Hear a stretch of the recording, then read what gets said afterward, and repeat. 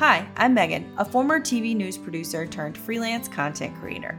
While searching for the elusive work-life balance, I realized I had built my life around my work when really it should be the other way around. So I clocked out of clocking in and decided to take on a workload that made sense for me and my family.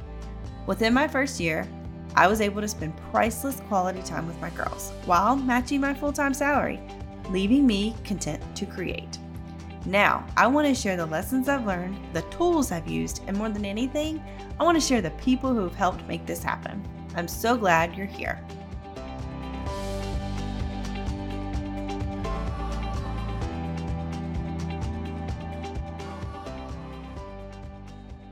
Welcome to episode 3 of Content to Create. Kristen, I'm so excited to have you here. Thanks for having me. I'm so excited to be on the show. So I met Kristen while interviewing for a job. I was on my way in, she was on her way out. And in this weird full circle moment, she's actually the person that gave me my first paid freelance project, which is amazing. She's also podcasting wizard, and I hired her to help me get all of my ideas and thoughts together so I could launch this. So this is just kind of really cool. Very humbling to be able to have you on with me. And I'm just so excited that you're here. No, so excited. That's such a wild, full circle moment, like you said, and the way that you phrased that, it's crazy how connections, you just never know how connections are going to come back around for you and the people that you meet.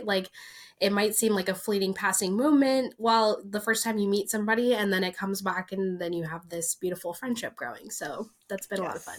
And it has turned into a friendship. I call on you. I ask you crazy questions about the world of business.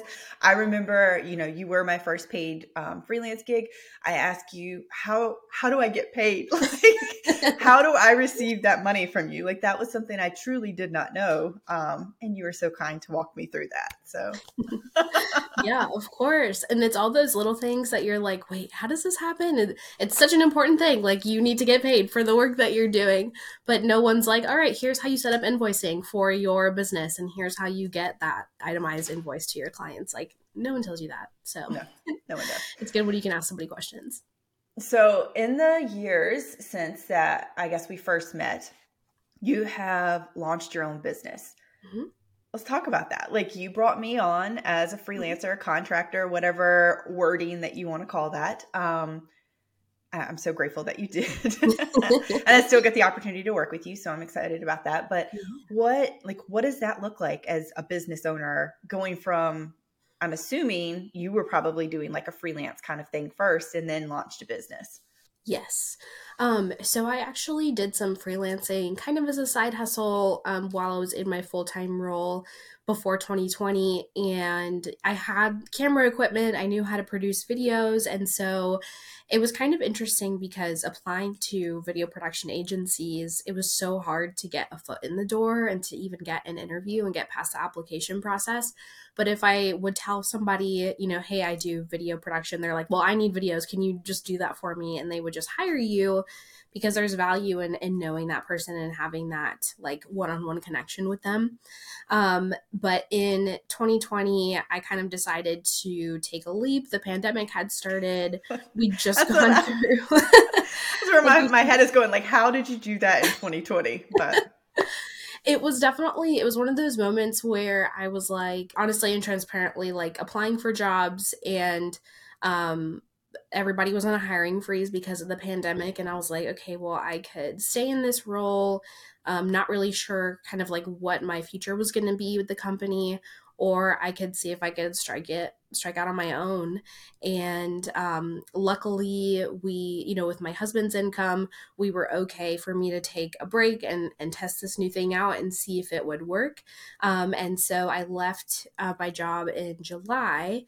And I had one client, literally only one client. I think I had charged her $500 for 3 full service videos, filming, editing, animation of her logo, all the things. And just took Exactly. Just to get started, and I started just freelancing. And then I was like, okay, I think I want to grow this into more of an agency model and just have more streamlined packages instead of doing everything custom pretty soon out the gate. So I started working with a business coach. She helped me a lot to just start all the things and just to get that really strong foundation and make sure that my business was set up legally and that I had business banking systems, and all of that stuff was so brand new to me. And I was like, okay, wow, I've just been freestyling this for a while and like kind of piecemealing it together. But it gave me some structure to feel a little bit more confident when I was pitching myself to people. And one of the first big projects that I got was to produce a cooking show for a grocery store chain. And I remember going through that whole process and just feeling so much imposter syndrome and like, why would anybody hire me to do a cooking show? Like, that's a really big deal. They had this videographer already that they weren't super happy with. And I was like, he does amazing videos though. Like, are my videos as good as his even? But somehow I booked the gig and that gig just kept getting bigger and bigger. But it gave me, financially the footing that I needed to start to grow a team and to start to outsource some of that work. And just over the course of the last few years, we've niched into just doing podcast production, but specializing in video podcasts. And I've gone through a few different iterations of teams, and feel like I'm kind of finally getting my footing in that area. But also, over the last 6 months, I became a mom. And so I'm learning what that looks like to be a mom and a business owner, and to be growing two things at once, basically. I've never thought of it that way. You birthed this business and then a baby. Wow. Yes, 100%. And learning, how unsustainable my work life was beforehand. Because now, with having the baby and trying to be present, even though he's at daycare during the day, once he's home, I want to be present with him. My favorite part of the day is when he comes home and he usually doesn't sleep at school because I think it's too much fun for him. So he doesn't take a nap, but he will nap in my arms once he gets home. And like, I know as he gets bigger and bigger, those are going to become fewer and fewer. But like that one-on-one snuggle time where he's not fighting me and he's not squirming and trying to get away from me. That's like the best part of the day. And so I don't want to be worrying about work in that moment, so I'm still trying to figure out what that balance looks like. I think everybody is forever and ever. Amen. Ever and ever. Amen. But what has been maybe helpful in that? Like, are you setting boundaries? Like, this is my work time. This is not. Like, what does that look like?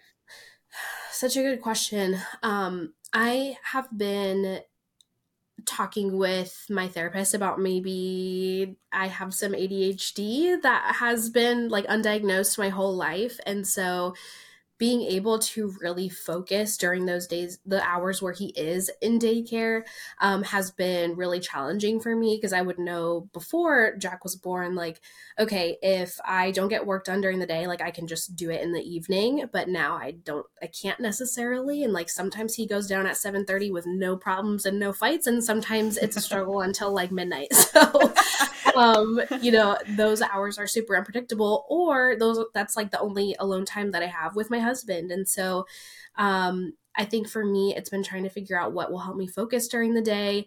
I think one of the things that I'm trying to test out this week is breaking up bigger tasks into much, much smaller, more manageable tasks to help keep me from procrastinating or to help keep it from feeling like this huge undertaking when it's really just a series of like little tiny micro tasks that can add up over the week and help me at least make some progress. And then another thing is I got a standing desk. That was like my gift to myself at the end of 2022, and a little walking pad. So I found that like getting some of that physical energy out helps me like focus my brain a little bit easier. And so I'm able to like get all the clips from a video onto a timeline, while I'm walking on the treadmill. That granular editing of like cutting out small gaps and things like that, or editing for like a TikTok style video where there's a lot of cuts and a lot of zooms in and zooms out. I need to sit down for those, but otherwise, typing based projects or, writing show notes for a client or something like that, I could do on the walking pad, and that helps keep me focused. Yeah, that makes sense. That's good. Mm-hmm. I've actually found time blocking to be super helpful, especially knowing like, okay, I have this much time to devote to this client. Because like you, I am trying to navigate, like I can work during these hours when the kids aren't here and maybe get some stuff done in the afternoon, but that's not always guaranteed because someone needs a snack or needs help with homework or So I'm right there with you. I understand that.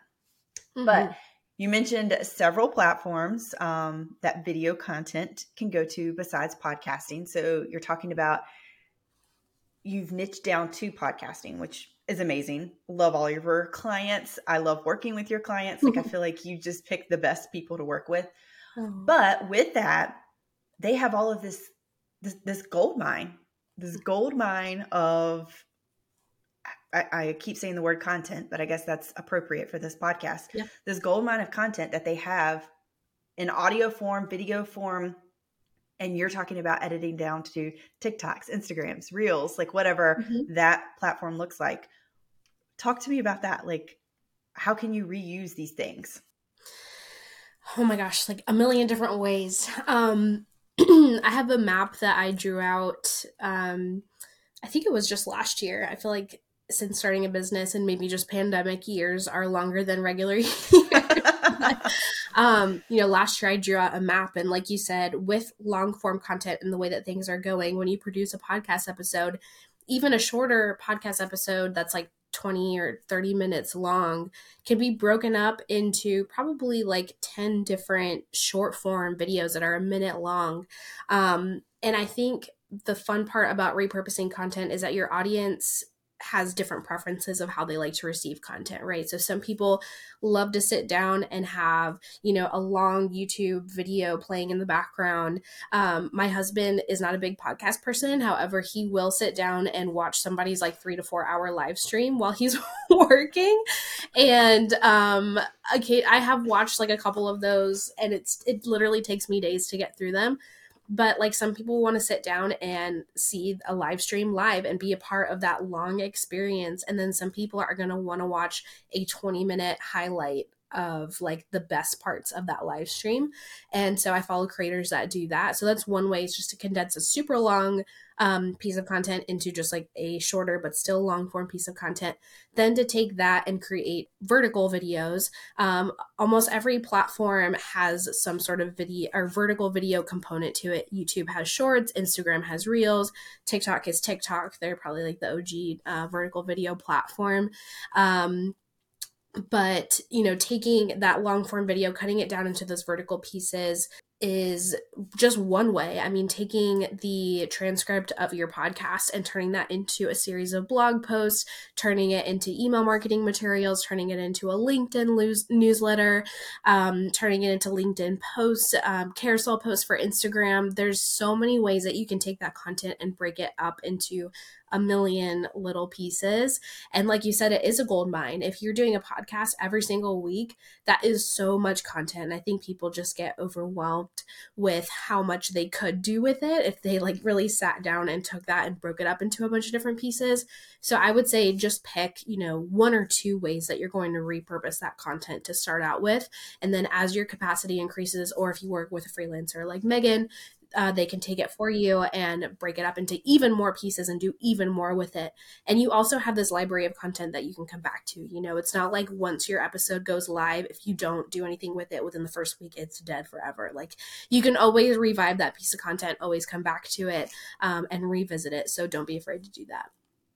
I love the plug, but I also love what you're saying there. Like it truly is. It's infinite what you could do with these things. And like you say, go back to them. That's amazing. Great advice there. So if someone is thinking about launching a podcast or thinking about doing some kind of video platform based messaging, where do they need to be? What do they need to be doing? Like, where is the it thing? Because TikTok is kind of in flux right now. Like, what does that look like? Yeah. So for sure, I would say YouTube. I think even if you are on the fence about starting a podcast, you know, having a video version of your show or video content of some sort is just the way to do things these days. Like, people love watching videos, or even if they're watching something without sound, if you have captions on, they will sit and watch your content. People like being able to hear somebody's voice. They like being able to see somebody's face as they're explaining something. They want that connection, and they want to feel like they know the person that they're hearing from and that they're taking advice from. And I think that video is the best way to create that connection and to foster that relationship and to build community. And then YouTube is the number 2 search engine, owned by the number 1 search engine in the world, Google. And so being able to have that SEO power behind your content is so important as well. And my favorite part about YouTube as a platform and podcasting both is that your content has a much longer shelf life than it does on social media platforms. And YouTube is technically a social media platform, but it is first and foremost a search engine. So if somebody is searching for your content 3 months after you post it or a year after you post it, they can still find it. And not only can they still find it, it can still have a surge in the algorithm 3 months, a year, 2 years, 5 years after you publish content, which is unheard of on Instagram or TikTok or like any of those other platforms. They usually have a shelf life of 24 hours, maybe a week. If like a few days after you post it, you might have a reel take off on Instagram or something like that. And oftentimes it's a reel that maybe doesn't have anything to do. Like, it might be something quick that you uploaded and it doesn't have anything to do really with your content. So any of all these people who are looking at your content but maybe not following because it doesn't match up. Whereas with long form content, I feel like it's a lot harder to get off topic from whatever your main content themes are. So if somebody finds that long form content on your podcast or on your YouTube channel, they're going to come back, see you have this library of other videos or other podcast episodes that they could watch and listen to. And so they're more likely to follow along and stick around for upcoming episodes that you're releasing. Yeah. So I feel like I need to ask you this, not even from this podcast perspective, but like from helping you and your team. YouTube just launched a podcast. Like, what is it? Platform? Like, talk me through that. Like, what does that look like? I mean, it's so brand new. I'm still trying to understand it. I feel like there's 2 major platform changes that our company is paying attention to. And one is that YouTube podcast feature, or it's really like just marking your video as a podcast. Like, it's not really a separate part of the platform. There's not really any crazy new feature necessarily. It's literally just that if you have a playlist for the videos that you upload to your channel that are a part of a podcast, you can mark that playlist as a podcast. And from what I understand and from what I've seen, YouTube kind of has a landing page for the content that's marked as a podcast on their platform. And if you hit a certain number of views, it could be featured on this main landing page that has like some of the top podcasts on the platform. And whereas on something like Apple Podcasts, where you would have to have tens of thousands at least of downloads to get on any sort of list and to get visibility. I've seen some podcast episodes that have like 6,000 views, which, you know, definitely if you're just starting out, that might sound super unattainable also, but it's not like you're competing with people who have millions and millions of downloads constantly. So I think it'll be interesting to see how smaller creators can get featured on this page and how smaller creators can get boosted. I have a client who started from scratch in September with a brand new YouTube channel, was only getting a handful of views per episode. And in December, one of her episodes took off and got like 8,000 views. And so if they had launched this before then, she maybe could have gotten featured on that page, which would have been really, really cool. But I think that, you know, if you do have lightning strike and the algorithm blesses your content with a surge in views, it might be a good way to get even more eyes on your content to be featured on this new podcast page. And by the way, like really that it is as simple as that. If you go into the YouTube Studio backend, there's a tab for podcasts. You just go in there, you select the playlist that you want, or you create a new one. So they make it super easy to mark, you know, which content is a podcast. And that's all you need to do as of right now to set up your video podcasts on YouTube. The other feature that we're paying attention to is Anchor, changing to Spotify for podcasters. And again, like from my understanding, really the only difference is that they have some more resource content that is featured prominently on the actual Anchor homepage, formerly Anchor, now called Spotify for podcasters. And so they're really trying to boost Spotify as the top podcast platform. Spotify is the owner of Anchor, so now it's Spotify for podcasters, and they're really pushing video podcasts on their platform. So uploading your podcast episode as an MP4 file there. They're trying to, I think, help smaller creators get featured more. The cool thing about Spotify for podcasters is that you need a podcast hosting platform regardless. Like if you're starting a podcast and you want it to be on Apple and Spotify and Google and all the places, like you need a hosting platform anyway. Yeah. Yep. Anchor is free. It's anchor.fm. And so, you need that anyway. So I think it's beneficial to just be on that platform, be utilizing the video component there. And you don't have to pay anything either to try out all these cool features, which is cool. That is. That's where I am. Good. Okay, so I normally wrap these interviews up with a couple of questions. You actually helped me come up with them. So, content to create is the name of this podcast. So, where do you feel content? I feel content when I am with my family. Usually outside. There's like something about the sunshine and just being in nature that I just absolutely love. I don't do it nearly as often enough as I would like to.